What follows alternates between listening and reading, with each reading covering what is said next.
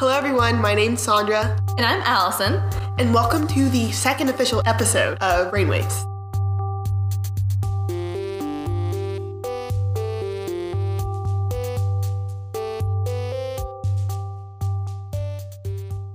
So last week we talked about the history of mental health and of stamina and the different things that we've been trying to do. Well, not really trying because we've done them. So this week we're going to be talking about different stressors and stigma that surrounds mental health. So we forgot to mention this, but Stamina's Brainwaves episodes release every week, but they alternate. So last week was a long episode, and they're usually going to be like around 30 minutes or so. This week is a short episode, so it's going to be about 15 minutes. So next week we're going to have a long episode, and it's just going to keep alternating like that for the rest of the season. This is definitely going to be an episode that everyone can relate to. So we're going to go super rapid fire, talking really quickly about like 8 different stressors and how those can affect mental health. So the first stressor is time management. This is definitely one that regardless of who you are, you can definitely relate to. I just feel like people our age have to balance so many different things. Like for me, it's like school with stamina, with other projects and community service work that I do. And for a lot of other people, like they have part-time jobs, or they have responsibilities at home, and even just school. Like even if you're just a student, I feel like a lot of times like teachers and school staff don't understand just how much work that can be. Yeah, people really have the pressure that they have to do the best in every little thing that they do, and all that really piles on, creating this bubble where people can be really stressed. Yeah, exactly. It really does contribute to stress. And I know like when we did the stamina research study, literally every single person we talked to, when we asked them like what were the factors that contributed to poor mental health, they talked about we are so stressed out. Every single person, whether it was in a rural or urban area, whether they were a freshman or a senior, every single person was experiencing a ridiculous amount of stress. And I feel like what also plays into that a little bit is procrastination. I know that I procrastinate all the time. Oh man, yeah, that procrastination high where like you can't really do anything effectively unless you know that there's like only 10 minutes for you to do it, adds on to the stress that you have. Definitely. So I feel like we're all kind of procrastinators. I don't think I know a single person who's not. And that really contributes to stress as well. Even though I feel like I'm more productive when I procrastinate, it's still not good because then I'm super stressed out, staying up until like 2 or 3 trying to get that stuff done. In fact, right now I'm procrastinating on studying for my government test about Britain by recording a podcast instead. So that's really a big one. It's one of the overarching ones where all these different things contribute to the time pressure because it's just like I'm being pulled in a million different directions and I just like don't have enough hours in the day to do all the stuff I'm supposed to do. So this next one is part of that. It's academic concerns and school and grades where I feel like we just have really heavy workloads just from school alone. So whoever you are, whether school is a priority for you or not, there's always expectations, either from ourselves or our family members or our teachers to do really well in school and to get good grades. And that causes a lot of stress because if that's just not your thing, or if 5 of your teachers decide to give you a test in one day, then it's really tough to be able to balance all of that and get all that stuff done and meet other people's expectations. And part of that stress from schoolwork stems from what we think we're going to do in the future. And that's the next factor that we wanted to talk about is uncertain identities and plans for the future. Right now, I feel like I'm supposed to have my life planned 20 years out in advance. When someone asks me, oh, like, what do you want to do? Or what do you want to be when you grow up? And I'm just like, I have no idea. I'm 17 years old. Even starting like from freshman year, when you're literally 13 or 14, people are asking you, what are you going to do in the future? Like, what do you want to be? And then there's so much pressure to like figure it all out right now. Yeah, exactly. Like, I didn't really know what I wanted to do until junior year. Really? Yeah. I didn't know that. I thought you were always in mechanical engineering. Well, not exactly like mechanical engineering. Like, I didn't really know. Like, I was trying to like play out with different fields, and so I kind of felt like I was behind because I didn't know exactly what I wanted to do, and it kind of really stressed me a lot because I was like, oh man, I'm gonna fail in life. But of course, that is not the situation at all. Right, exactly. I feel like we all kind of feel like that sometimes, especially for people who like have it more together and they are like, oh yeah, of course I know what I'm gonna be doing in 30 years. I'm like, well, that stresses me out because then I feel like I'm like losing out, I'm falling behind, I'm like, maybe I'm not taking the right classes, or maybe I'm not gonna do the right thing after high school or after college or whatever.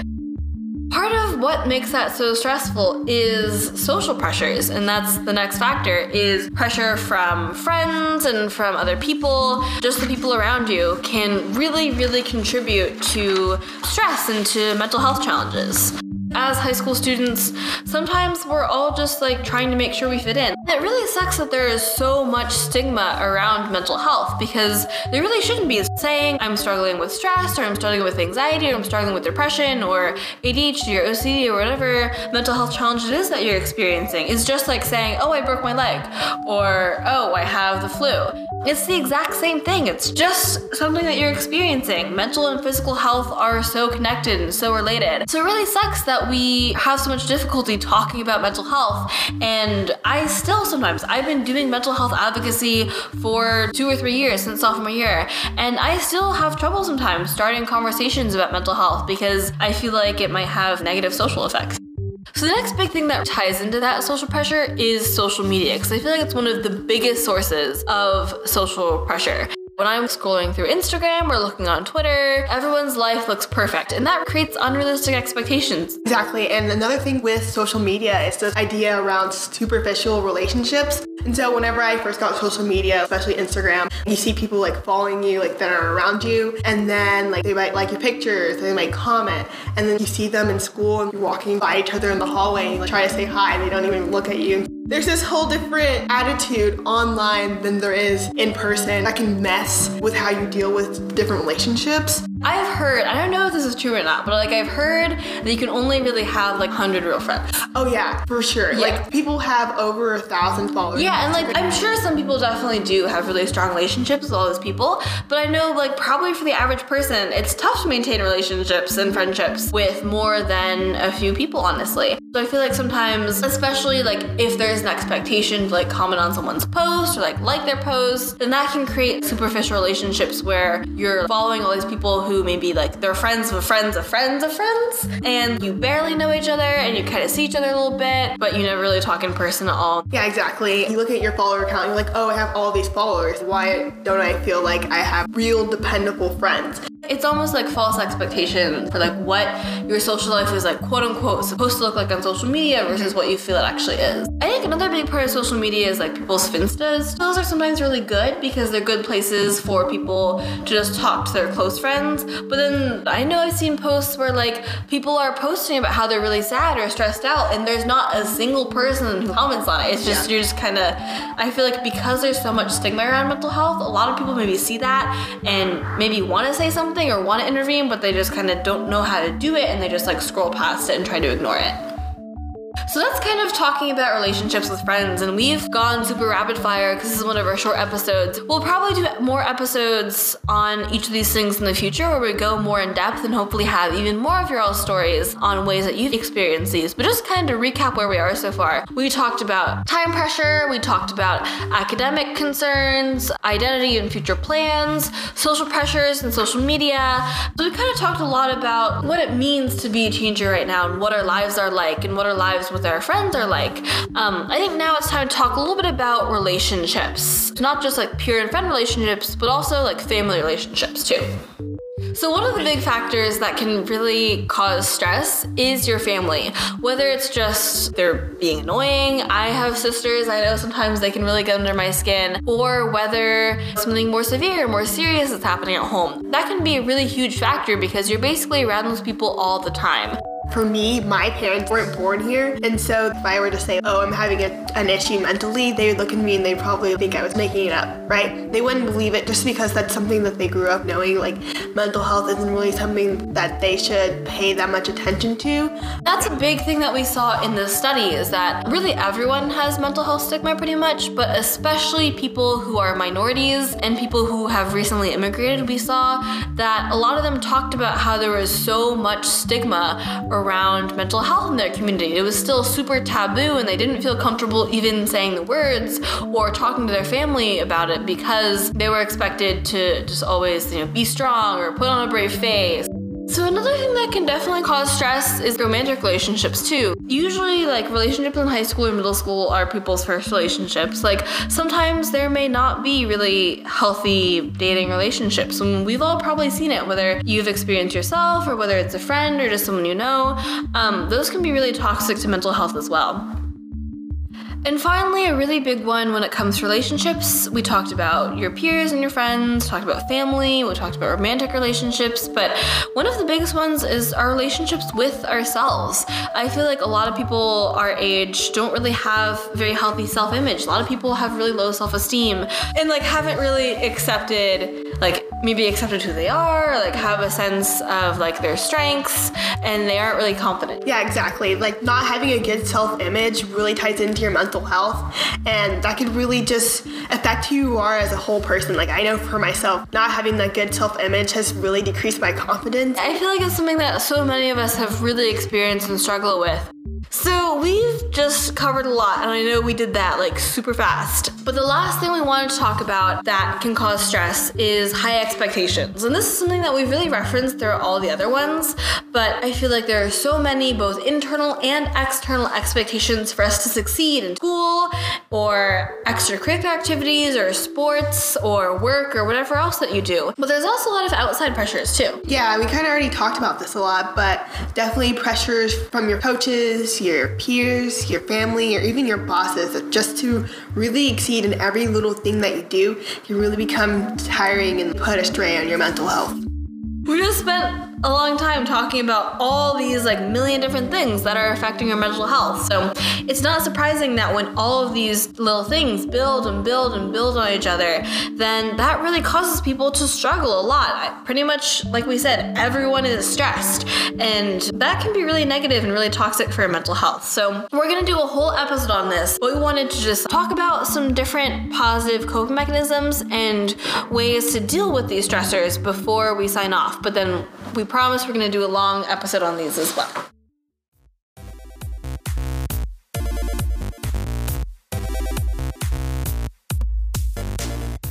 If you can feel yourself falling into a hole, talk to a close friend, talk to a teacher, talk to your mom and dad. If you don't like any of that, then ask your parents or someone close to you to help you get in contact with a therapist so you can talk to them and they can help you. I'd say if you had struggled with it before, be aware of the signs, like you're going out less or you're eating less or you're eating too much. Being aware of kind of your habits and the way they change. I think just be aware of your situation. Just notice when you're thinking more negatively all the time. And like if it affects your like daily life, then yeah, you need to think about like what's going on. I think you really need to be in tune with yourself and know your own feelings, understand yourself as a person, and then that will help you to be more aware of your own mental health. I think a way to avoid having future issues with your mental health would be to lead a healthy lifestyle as far as physical health and even just emotional health, and avoiding toxic relationships that can kind of cloud your mindset. You could look at not having as much stress. I know a lot of people here pile on AP tests and pile on AP classes and 90 extracurriculars that they can't really handle, and then they find themselves falling behind and dealing with those stresses. So I think that would be one of the main things. You have to be very vocal about it. Don't hide and think that you're weird because you're going through something that someone else has probably gone through. If you could just go ahead and list as many positive coping mechanisms that you have used or your friends have used. Poetry, solitude, talking to friends, talking to a counselor who isn't part of your family, talking to siblings, any kind of artistic expression, and sort of avoiding justifying whatever you're doing at the moment. I mean, there's a lot that comes to mind when it comes to coping mechanisms. Yeah. Mine are more of writing, knitting, and then binge watching a lot of shows or just anything, YouTube videos, just anything to get my mind off of things. And then a lot of times me and my friends will hang out after a really stressful event or something like that. After AP testing, we're about to hang out and just hopefully just let everything loose. I think there's a lot of things that you can do personally. I know someone who journals when they're kind of in a funk, and it like lets them write down their thoughts and how they feel. And just developing hobbies that don't require you to totally, be thinking too much. So those are some really great positive cope mechanisms. Really fast meditation. Headspace has some really good meditations if you want to check them out.